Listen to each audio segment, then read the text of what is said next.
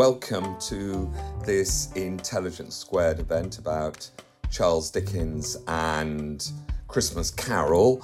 And with me, Simon Callow, great Dickensian, of course, one of the country's best loved stage and screen actors. You'll all know him from lots of things. He is the funeral in Four Weddings and a Funeral. Spoiler alert.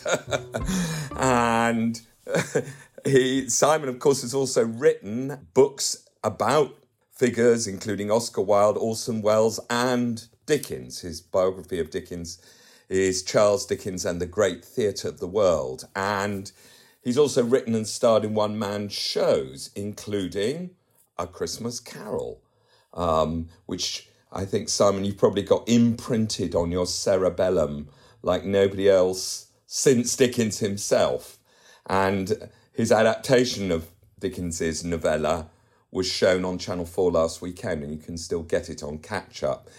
What we're going to do in this event, it's going to last about 50 minutes, and we're going to try and take you into the book. So what we're doing is we've chosen a selection of short readings which take us through the beautiful, elegant progress of this work, and we will in turn read out these passages and talk a little bit about them and why we've chosen them and what they show us about how extraordinary and how powerful this work has proved. I'm going to go and see it only tonight, actually, Simon. I'm going to see one of the many theatre adaptations that are on, and I think I always say this, I'm pretty sure it's true, that it is the most frequently adapted work of fiction in the English language, for stage, for screen, for radio, you name it. So we're going to start, or I should also say, if you want to ask questions, and we'll leave some time for questions and for our attempted answers to them at the end, you can do that by clicking on the Ask Questions button under the video screen and typing in your question, and then we will tackle the questions at the end. So we're going to start. The first one is mine, and it's the very beginning. And in the very first sentence, it's got my favourite colon in English literature.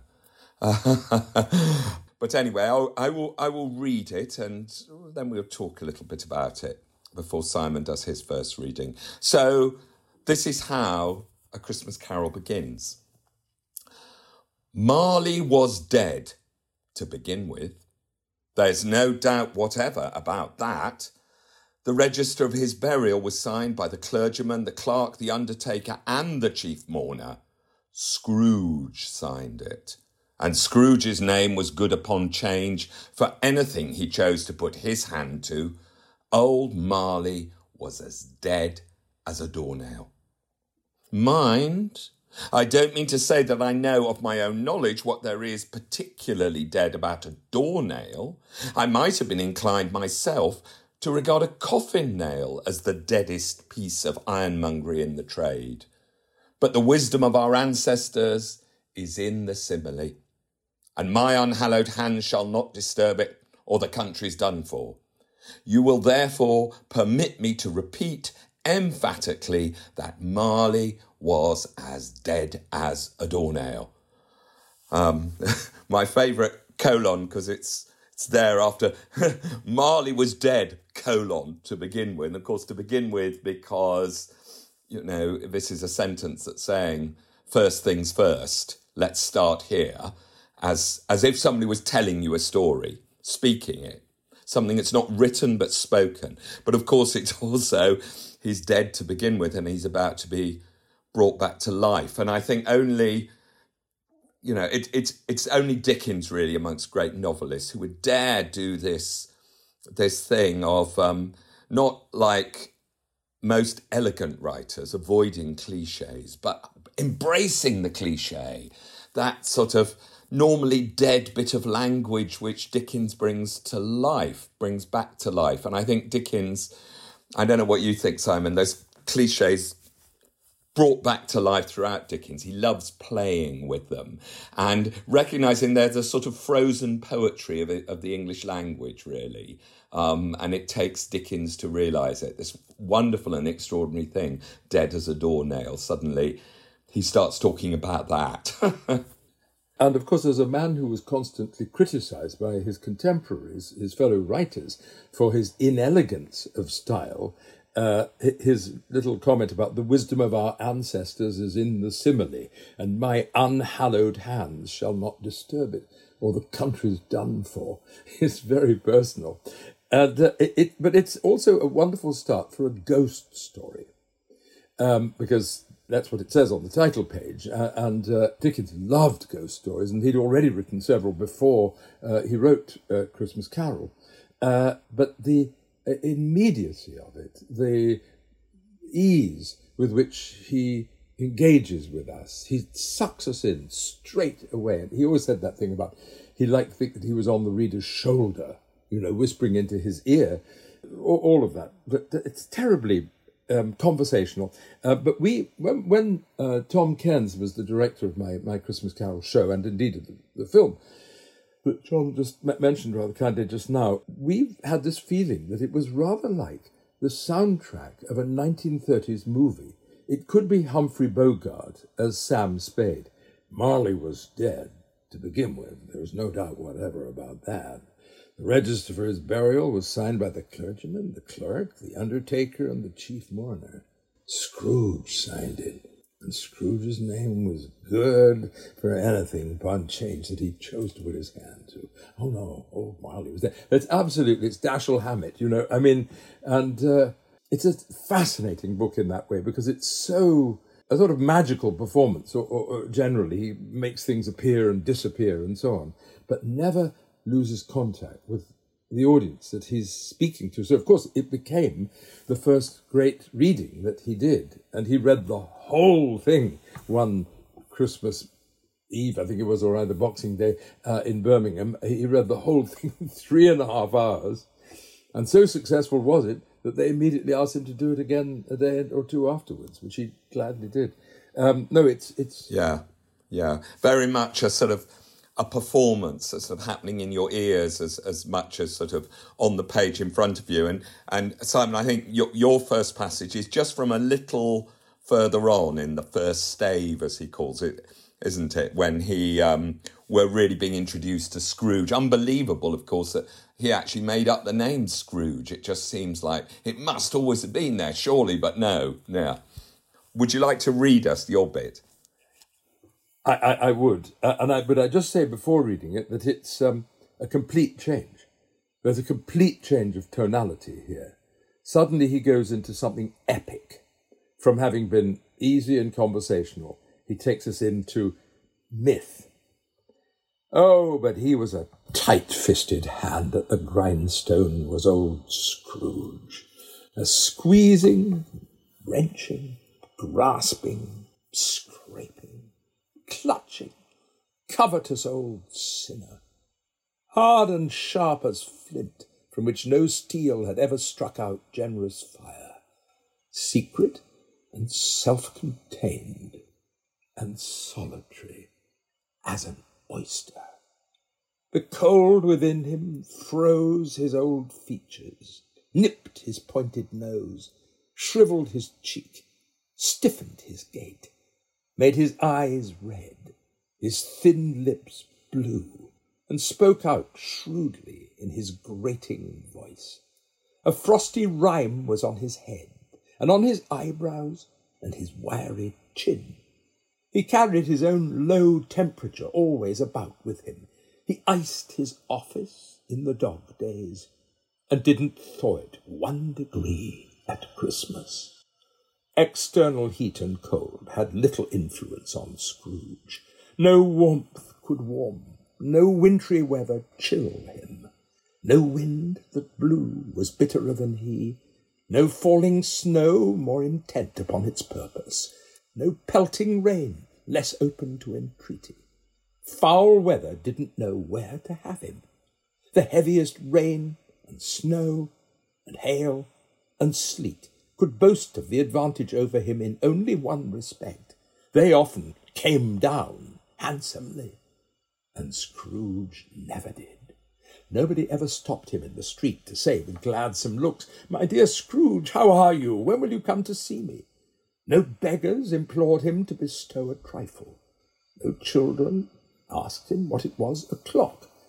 No man or woman ever, once, in all his life, inquired the way to such and such a place of Scrooge.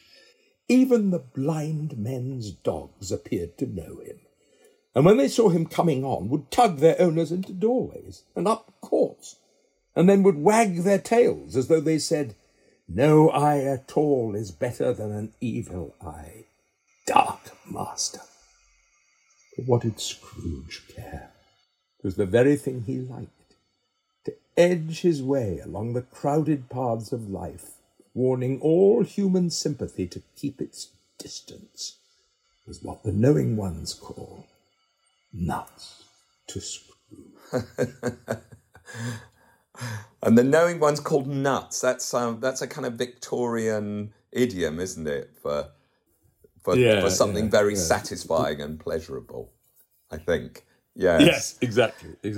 There are odd little archaic phrases like that, as we later hear. Oh, yes, well, we reserve that one. That's one of my favourites. Yeah, I'm looking forward to expounding on that. So it reminds me.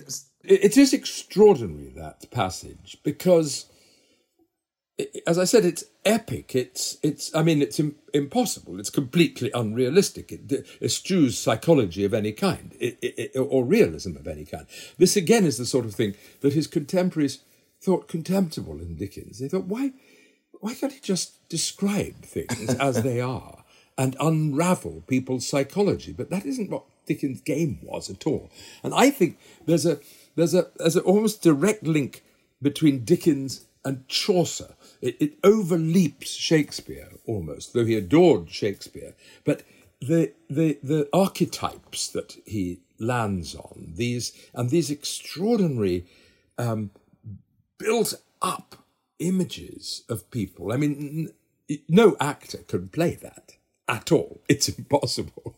You just simply can't do it. It's almost like a cartoon. Yes.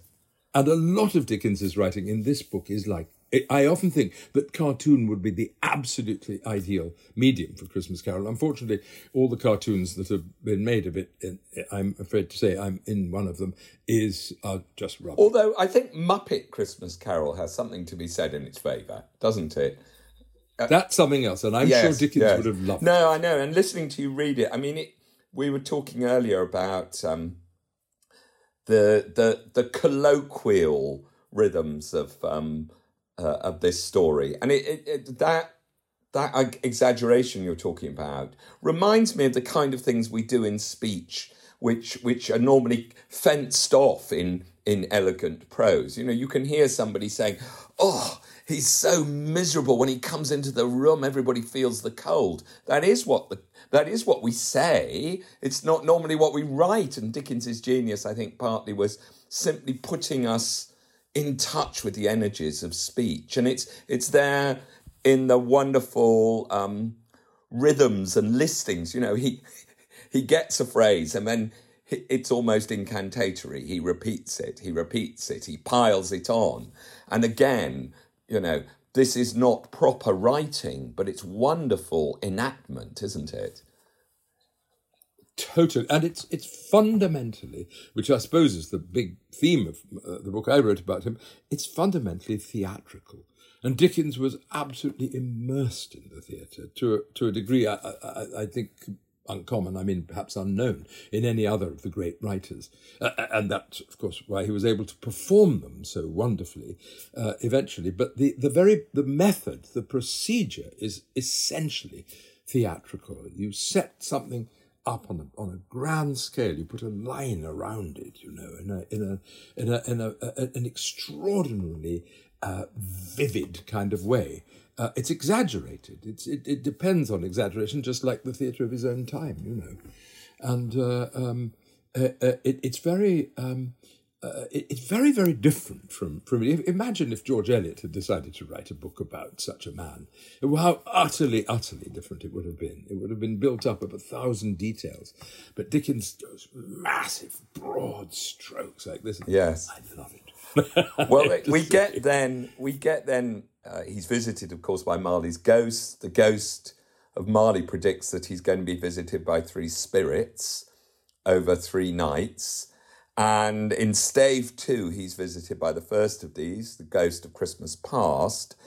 And the next passage is one that I've chosen, which is where Scrooge has the experience, which I think is, to me, it's one of the most riveting bits of the tale, actually. That extraordinary idea being which so much literature tries to do, but because Dickens has adopted this fantastic frame, the ghost story, he can actually do it, of revisiting your own childhood, seeing yourself, seeing, the child is father to the man, as Wordsworth said, and Scrooge is made painfully to see it, and he sees himself as, in this passage, as a boy on his own in the schoolhouse, and everybody else has sort of gone off for the holidays, and there he is reading, and the kind of reading which once, before he became Scrooge-like, entranced him, is brought alive. The characters, who are mostly characters from tales from the Arabian Nights, which Dickens loved, actually come to life in this fantastic tale. And Scrooge, the older Scrooge, is sort of taken out of his bad self and entranced by it. "Why, it's Ali Baba!" Scrooge exclaimed in ecstasy. "It's dear old honest Ali Baba. Yes, I know. One Christmas time when yonder solitary child was left here all alone, he did come for the first time, just like that. Poor boy. And Valentine," said Scrooge, "and his wild brother Orson. There they go. And what's his name, who was put down in his drawers asleep at the gate of Damascus? Don't you see him? And the Sultan's groom, turned upside down by the genii. There he is upon his head. Serve him right, I'm glad of it. What business had he to be married to the princess?"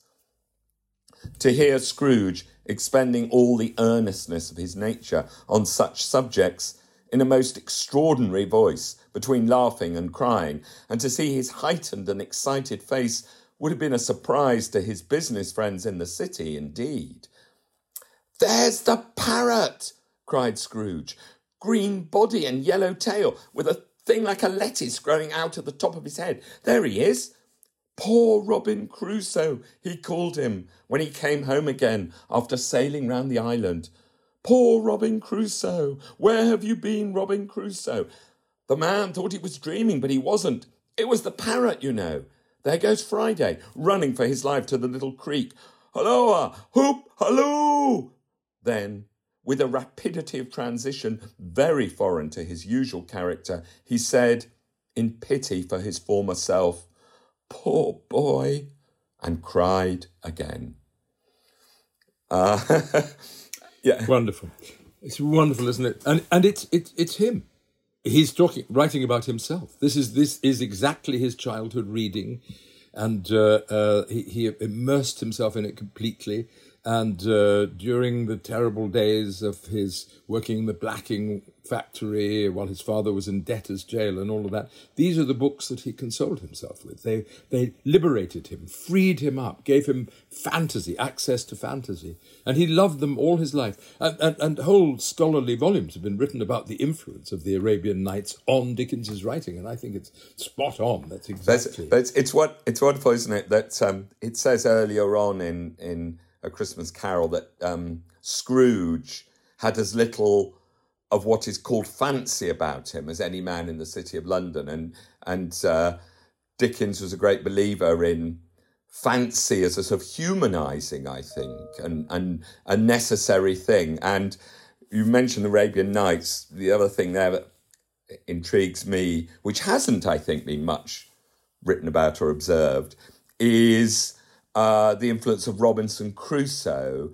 And I'm going to hazard this assertion, Simon. You might know differently, because I'm not sure I can quite prove it, but I think that Robinson Crusoe is the literary work, apart from Shakespeare, mentioned most often in Dickens's novels. It's everywhere.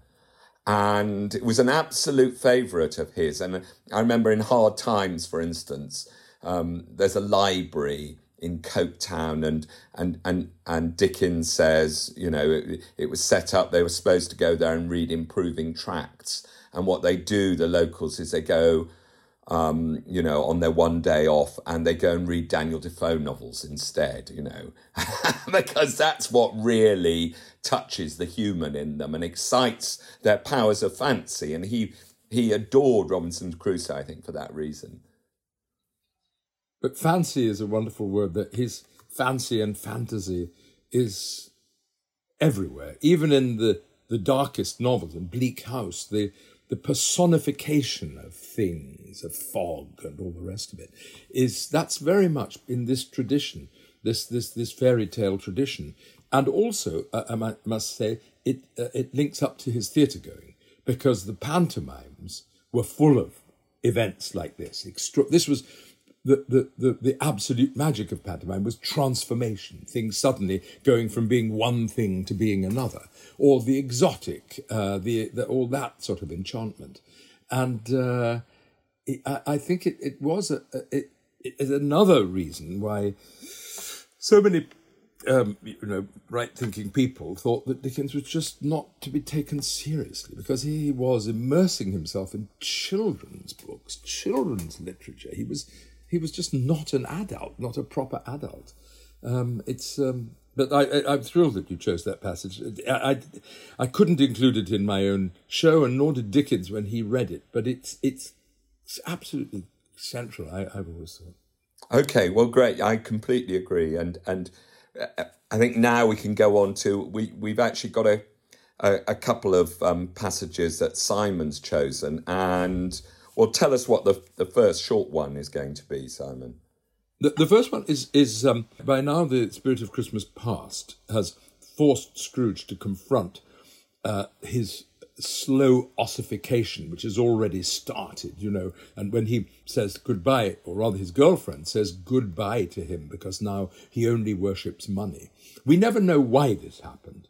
It's in the nature of this kind of a book. It just happens. He becomes obsessed, despite the fact that he's been apprenticed to the Fezziwigs, which is a joyous organisation and filled with laughter and goodwill to all people. He slowly turns towards money, and she sees that, and she says, and that he can't bear that. Scrooge can't bear that anyway. He dismisses the spirit of Christmas present, and is then next visited by that huge giant, a benevolent giant sitting on top of a great pile of food, the spirit of Christmas present.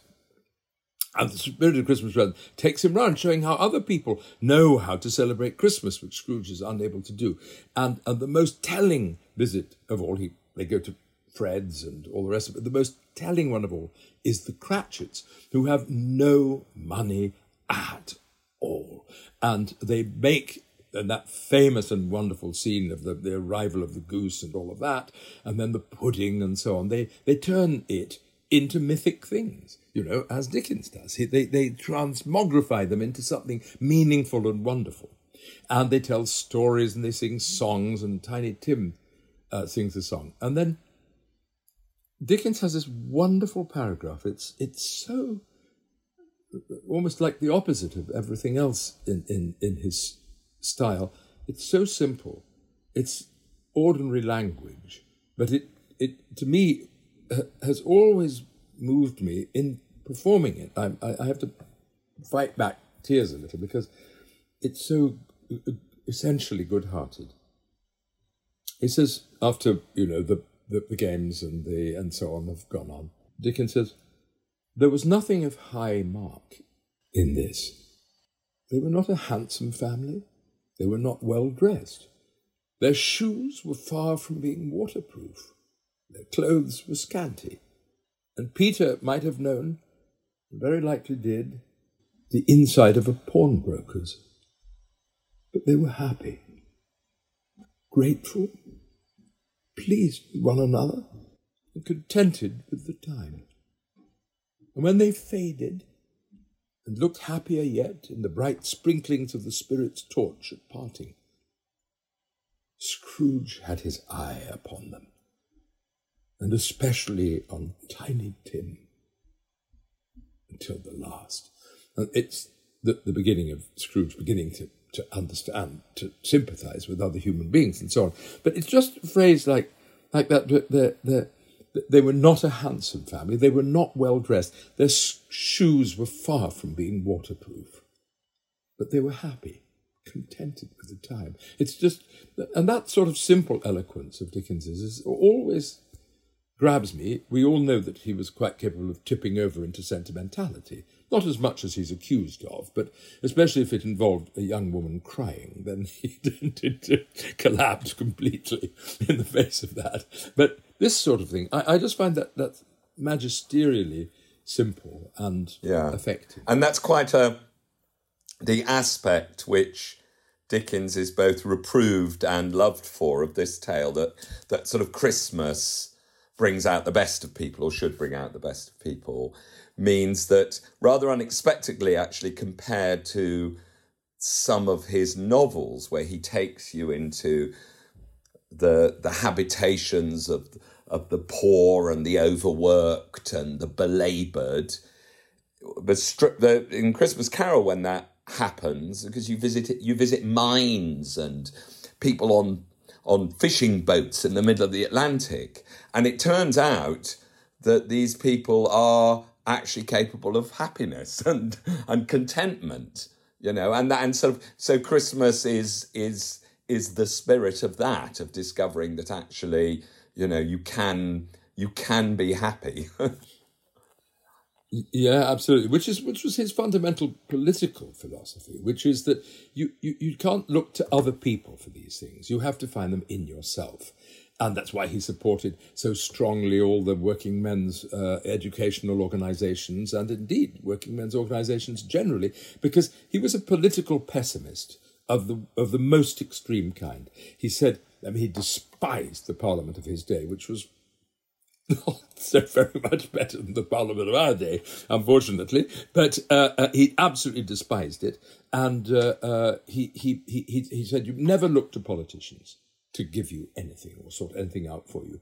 You must do it for yourself. And so he poured his energy into all these organisations of self-help, but not quite in the Samuel Smiles sense of, Puritan sense of get on with it. Not at all. Dickens was the opposite of a Puritan. But he just said, look, guys, it's never going to happen unless you do it. Organise yourselves, and you will make your own life better, and then no one can take it away from you. That was his view. But in the Christmas Carol, of course, he goes on with the spirit of Christmas present to see all kinds of, as John was just saying, all the very excellent things that people devise to amuse themselves at Christmas time. And then he goes to his cousins, and of course they're having a wonderful time, sending Scrooge himself up, and even Scrooge, looking at them, manages to laugh at himself. Now, there's a wonderful breakthrough too. But as the scene fades, the spirit, this extraordinarily warm, generous, vigorous spirit of Christmas past, Christmas present I'm talking about, of Christmas present, begins to sag and to look feeble. And in an extraordinary visionary passage, which brings us absolutely back to the original inspiration for A Christmas Carol, which was not to celebrate Christmas or to spread a lot of good-humoured benevolence around, but as a direct protest against what he and most of his horrified fellow countrymen had read in the not so long ago published parliamentary report on the condition of children working in the mines and the factories, which revealed a whole substratum of absolute depravity of those children being exploited, rarely seeing the light, hardly being paid at all, dying young and in agony. It's a shocking, shocking document. I mean, shocking even now. I mean, particularly now when it's so far from common practice. But for Dickens and his friends, and he determined, he said, to strike a hammer blow against all of this. And what he did wasn't at all to make a speech, which is his original plan. He wrote A Christmas Carol. And right at the centre of A Christmas Carol is this vision, which is, as the spirit begins to fade, Scrooge, from the foldings of its robe, Scrooge sees the spirit of Christmas present, brings out two children, wretched, abject, frightful, hideous, miserable. They knelt down at its feet and clung upon the outside of its garment. "Oh, man, look, they're here, look. Look, down here," exclaimed the ghost.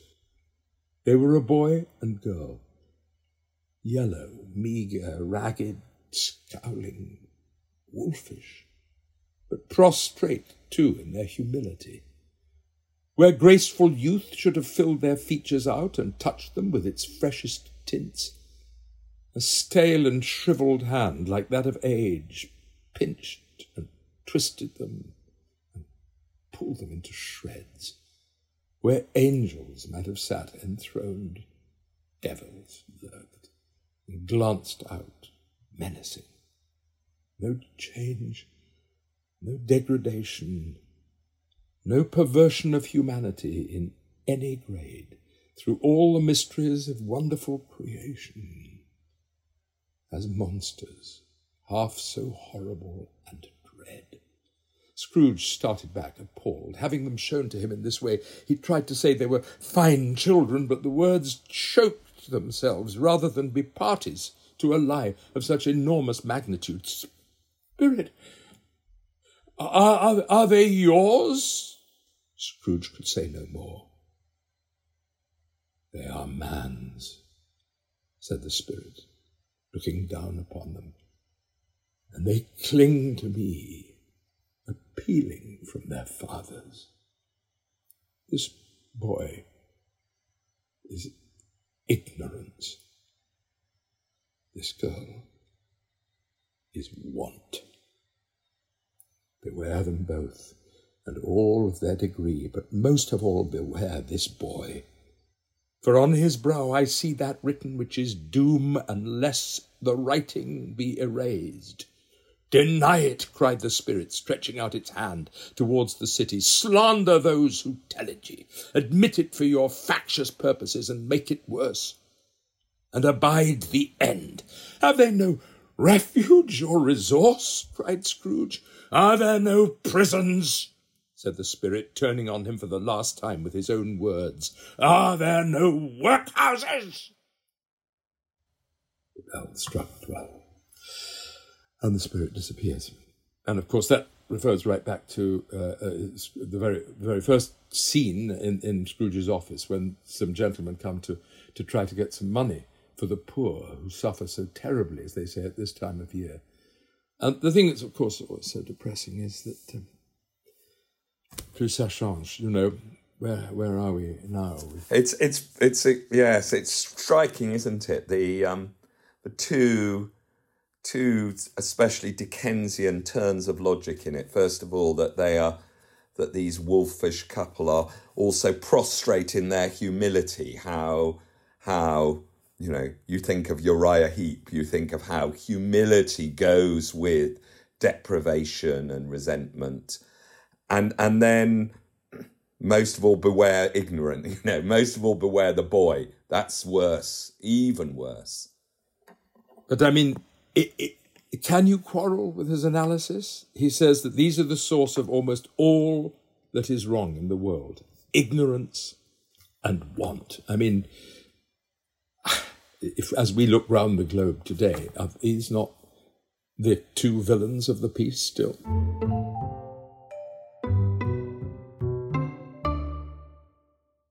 Intelligence Squared is a tight-knit team doing big things, and it means we're always looking for tools that can help streamline managing tasks. That's why I want to talk to you for a minute about NetSuite. NetSuite provides cloud-based software to get things moving. Maybe your business has been humming, but you can feel things are falling behind a little bit. Or perhaps your team is getting snowed with manual tasks and closing those books is taking forever. If this sounds like you, you should know these three numbers. 37,000, 25, 1.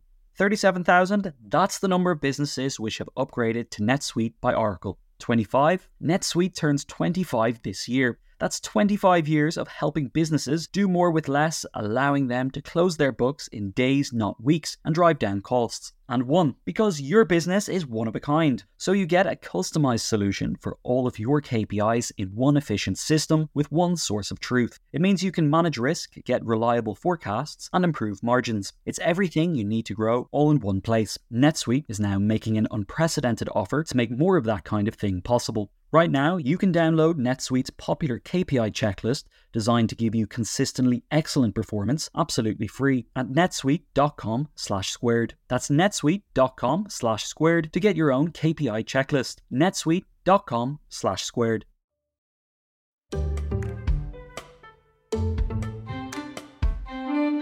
And it's the one bit of A Christmas Carol in a way where the narrative sort of escapes from Scrooge's own history and his own fate and character, isn't it? It's the one bit where Dickens, I think really tellingly, but still he let himself veer off a bit, didn't he? And as you said at the beginning, say something about the world of his readers. But I wonder if we could go to the next one's Simon's as well, which is from Stave 4, The Ghost of Christmas Yet to Come, where, of course, Scrooge, I think even, any first-time reader or hearer of the story will know that Scrooge is being presented with the evidence of his own death. But he, as we say nowadays, is in denial, I think, about that, and won't accept that till it's absolutely thrust on him. And Simon, you've chosen a little passage where he hears people talking about somebody who's died.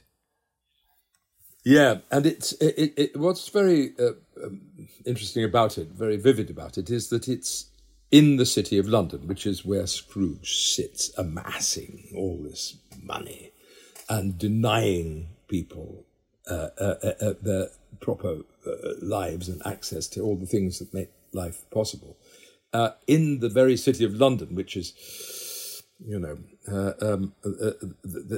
think earlier when he sees Marley's face on the door knocker, he says the Scrooge being a man of no imagination, it says, I can't remember the exact phrase now, but it's about of which there is very little to be found in the City of London. So these are people he's dealt with and who know him. These are stockbrokers. And it's a wonderful little vignette, this scene, tiny little scene, typical of this book. It's made up of thousands of little shards of brilliant, realistic insight. The spirit stopped beside one little knot of businessmen. Observing that the hand and the spirit of Christmas Yet to Come, it has no face and no voice, just a hand that points towards the next terrible revelation. The spirit stopped beside one little knot of businessmen.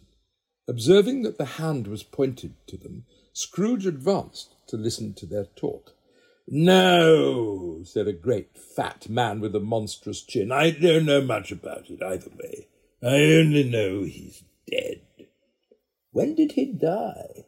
inquired another. "Last night, I believe." "Why, what was the matter with him?" asked a third, taking a vast quantity of snuff out of a very large snuff-box. "I thought he'd never die." "God knows," said the first, with a yawn. "And what has he done with his money?" asked a red-faced gentleman with a pendulous excrescence on the end of his nose that shook like the gills of a turkey-cock. "I haven't heard," said the man with the large chin, yawning again. "Left it to his company, perhaps. He hasn't left it to me, that's all I know." This pleasantry was received with a general laugh. "It's likely to be a very cheap funeral," said the same speaker, "for upon my life I don't know of anybody to go to it. Suppose we make up a party and volunteer. But I don't mind going if a lunch is provided," observed the gentleman with the excrescence on his nose. So it's his own kind who've turned against him. Life goes on. It's and as they say, you can't take it with you. So all this money he's amassed goes nowhere, does nothing, and spares him not at all from the mockery of the men with whom he makes his living. Yes, it's both very funny and chilling as well. I think it gets even more chilling. Then the next passage, which is my choice, comes from quite soon after this, where Scrooge is shown in a particularly benighted corner of London. This man who's a scavenger, and he makes his thin living from the pickings that he gets of things that he doesn't have to pay for, but can sort of sell for some small sum. And to his lair come two women and a man, a charwoman. So she's she's Scrooge's cleaner, as it were, or the person who's made him the odd meal, perhaps. The laundress who's responsible for cleaning his clothes and his bedding, and the undertaker's man.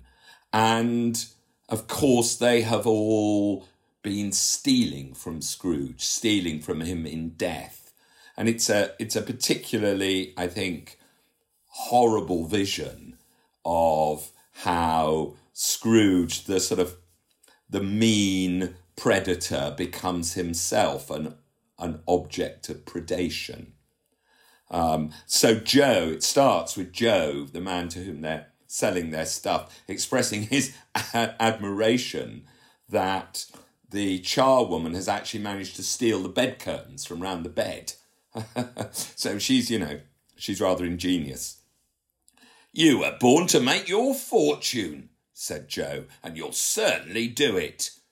I certainly shan't hold my hand when I can get anything in it by reaching it out for the sake of such a man as he was. I promise you, Joe," returned the woman coolly. "Don't drop that oil upon the blankets now." "His blankets?" asked Joe. "Whose else's, do you think?" replied the woman. "He isn't likely to take cold without 'em, I dare say." "I hope he didn't die of anything catching, eh?" said old Joe, stopping in his work and looking up. "Oh, don't be afraid of that," returned the woman. "I ain't so fond of his company that I'd loiter about him for such things if he did.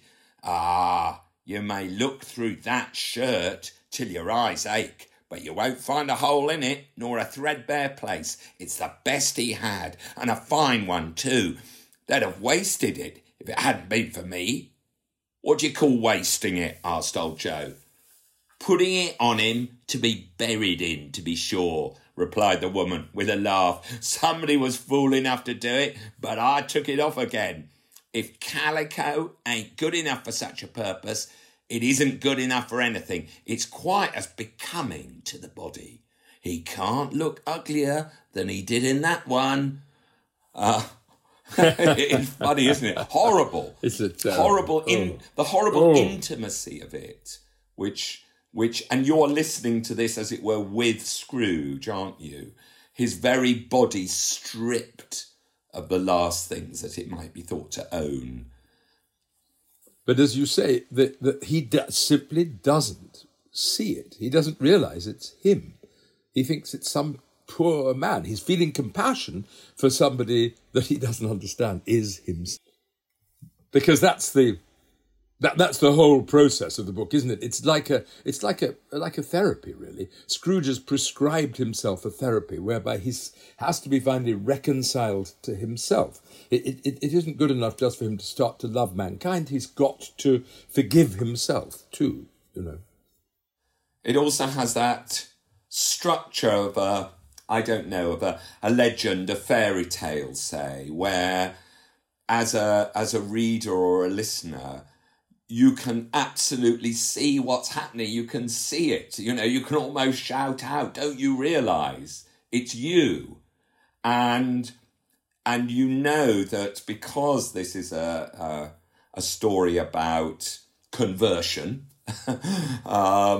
as it were, that he has got to finally realise something terrible, realise at the end of stave 4 that this stripped, bare, forked animal who has died, whom no one loves, whom no one cares about, is him. That's him. And like you say, so it's brilliant, isn't it? It's, as you say, it's both therapy and fairy tale. It's both psychologically true and narratively inevitable, isn't it? Yeah. And then we do get our happy ending, of course, and I'm going to read a little bit just from stave 5, where Scrooge wakes up to find it's Christmas Day, that although he's endured these 3 terrible nights, terrible in their different ways, actually time has been concertinaed. It is still the next day, Christmas Day, and he intuits that this means he has a chance. He has a chance to be different, and he accosts in the street a boy in Sunday clothes, in his sort of Christmas best. "What's today, my fine fellow?" said Scrooge. "Today," replied the boy. "Why, Christmas Day." "It's Christmas Day," said Scrooge to himself. "I haven't missed it. The spirits have done it all in one night. They can do anything they like. Of course they can. Of course they can. Hello, my fine fellow." "Hello," returned the boy. "Do you know the poulterers in the next street but one, at the corner?" Scrooge inquired. "I should hope I did," replied the lad. "An intelligent boy," said Scrooge. "A remarkable boy. Do you know whether they've sold the prize turkey that was hanging up there? Not the little prize turkey, the big one." "What, the one as big as me?" returned the boy. "What a delightful boy," said Scrooge. "It's a pleasure to talk to him. Yes, my buck." "It's hanging there now," replied the boy. "Is it?" said Scrooge. "Go and buy it." "Walker!" exclaimed the boy. No, said Scrooge. "I am in earnest. Go and buy it, and tell them to bring it here, that I may give them the direction where to take it. Come back with the man, and I'll give you a shilling. Come back with him in less than 5 minutes, and I'll give you half a crown." The boy was off like a shot. He must have had a steady hand at a trigger, who could have got a shot off half so fast. "I'll send it to Bob Cratchit's," whispered Scrooge, rubbing his hands and splitting with a laugh. "He shan't know who sent it. It's twice the size of Tiny Tim. Joe Miller never made such a joke as sending it to Bob's will be." And there's little bits of some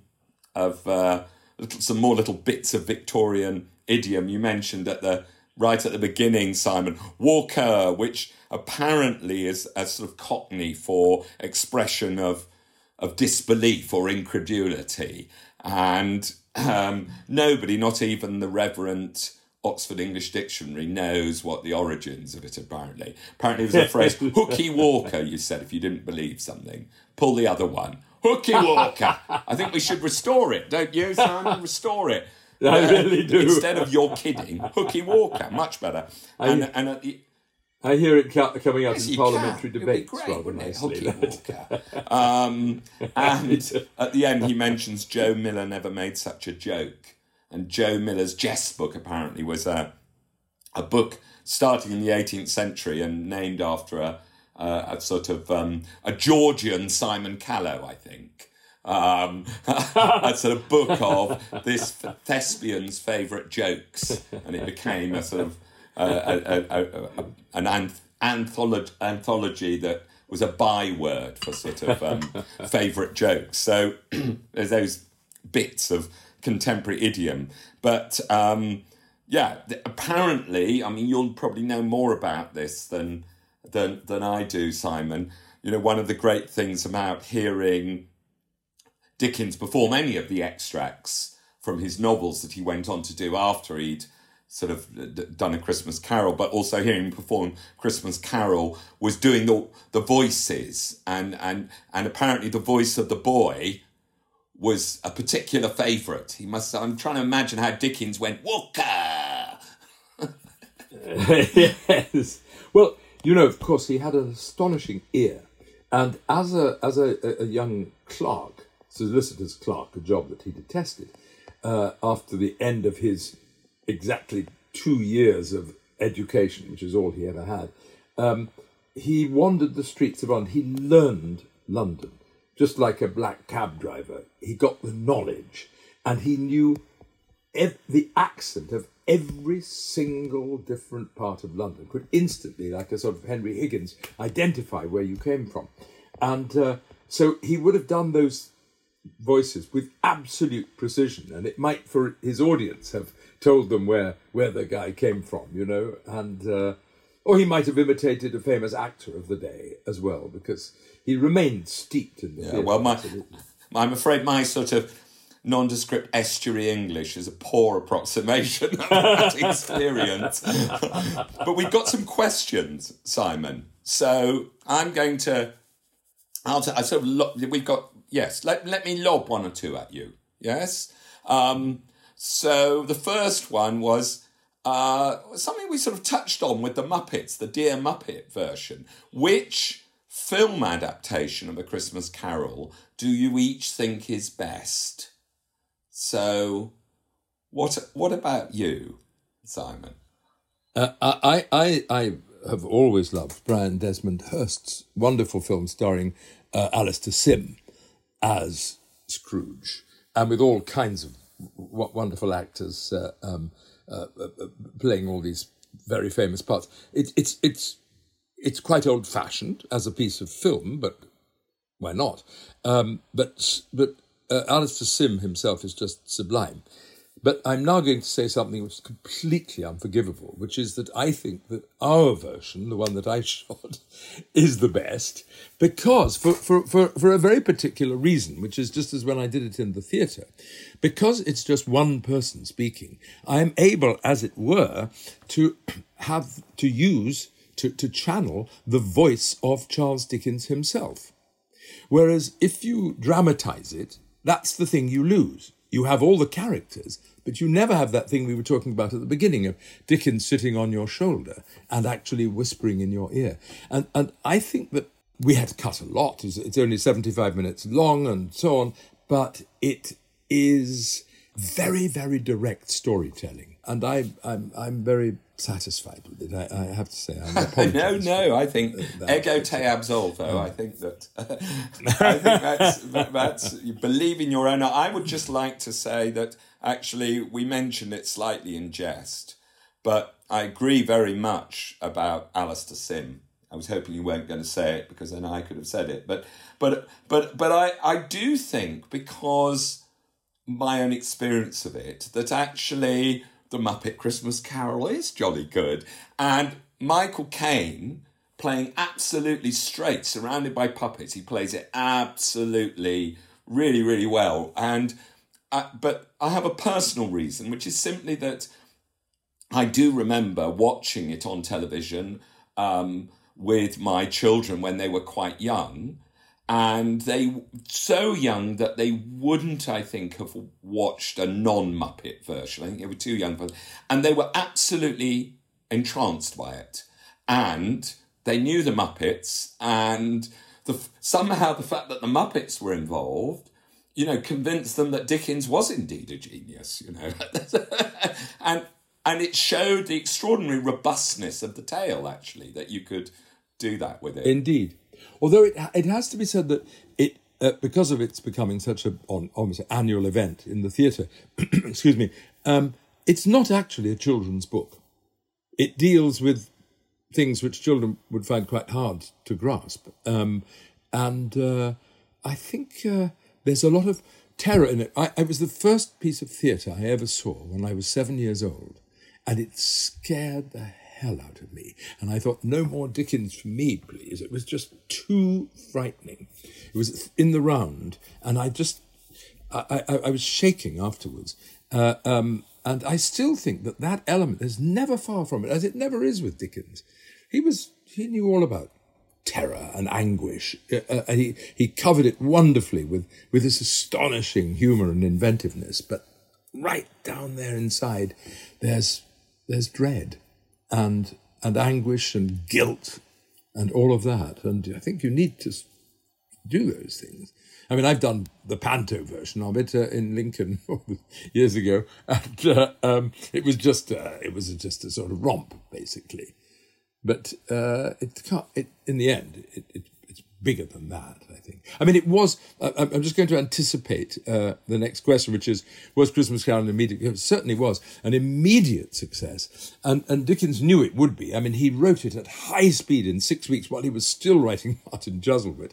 And he absolutely knew. I mean, he was just thrilled. And there's descriptions of how afterwards he rushed off to a party and danced like a madman and did conjuring tricks and everything, because he knew he hit the nail on the head. And he wanted it to reach everybody. So but interestingly enough, he's always having fights with his publishers, and he self-published it. He paid for his publishers to actually put it together, and he wanted it to be beautiful, and it had gold around the side of the pages, and the leather binding was exquisite, and all of that, and it sold out. It just massively sold out.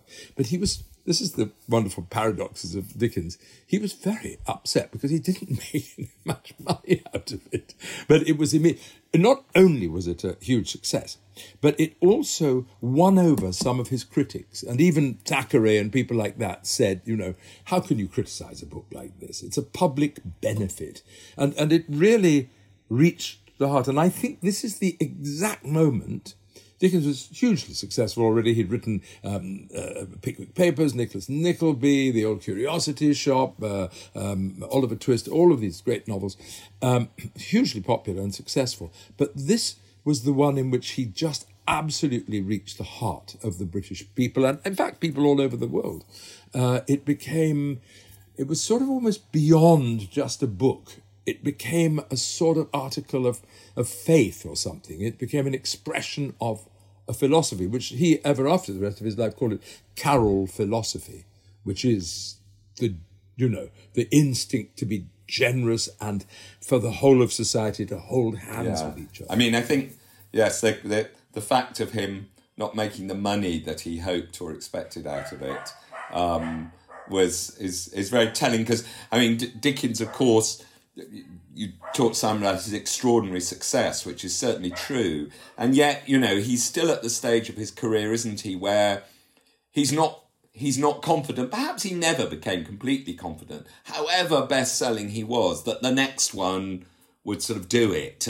And it wasn't so popular. And he had, as they say, a high-maintenance domestic economy, didn't he? He had lots of kind of hangers-on, not least his own parents, large family, and also he himself had large sort of sociable ambitions, didn't he? A Christmas Carol celebrates sociability and entertaining and eating and drinking, and he spent huge amounts on that himself. And it would be a great thing to go to a Dickens party, but the outgoings were massive, weren't they? Massive. I mean, he had, this is much later, but when he needed a scene on the riverbank for our mutual friend, he hired a pleasure steamer and filled it with his friends and had a small band food and drink. This was just so as he could observe so he was involved in absolutely everybody all the time. Very generous host, listening to people, laughing at people, dancing himself, pouring the wine, handing around the food, and observing the scene on the riverbank and going home and writing it down in great detail. It was an extraordinary brain. I mean, just on the simple technical level of being able to observe and remember everything. I think we've got time for one more question, and it's appropriately seasonal. Somebody asks, to what extent do we owe the modern Christmas to Dickens?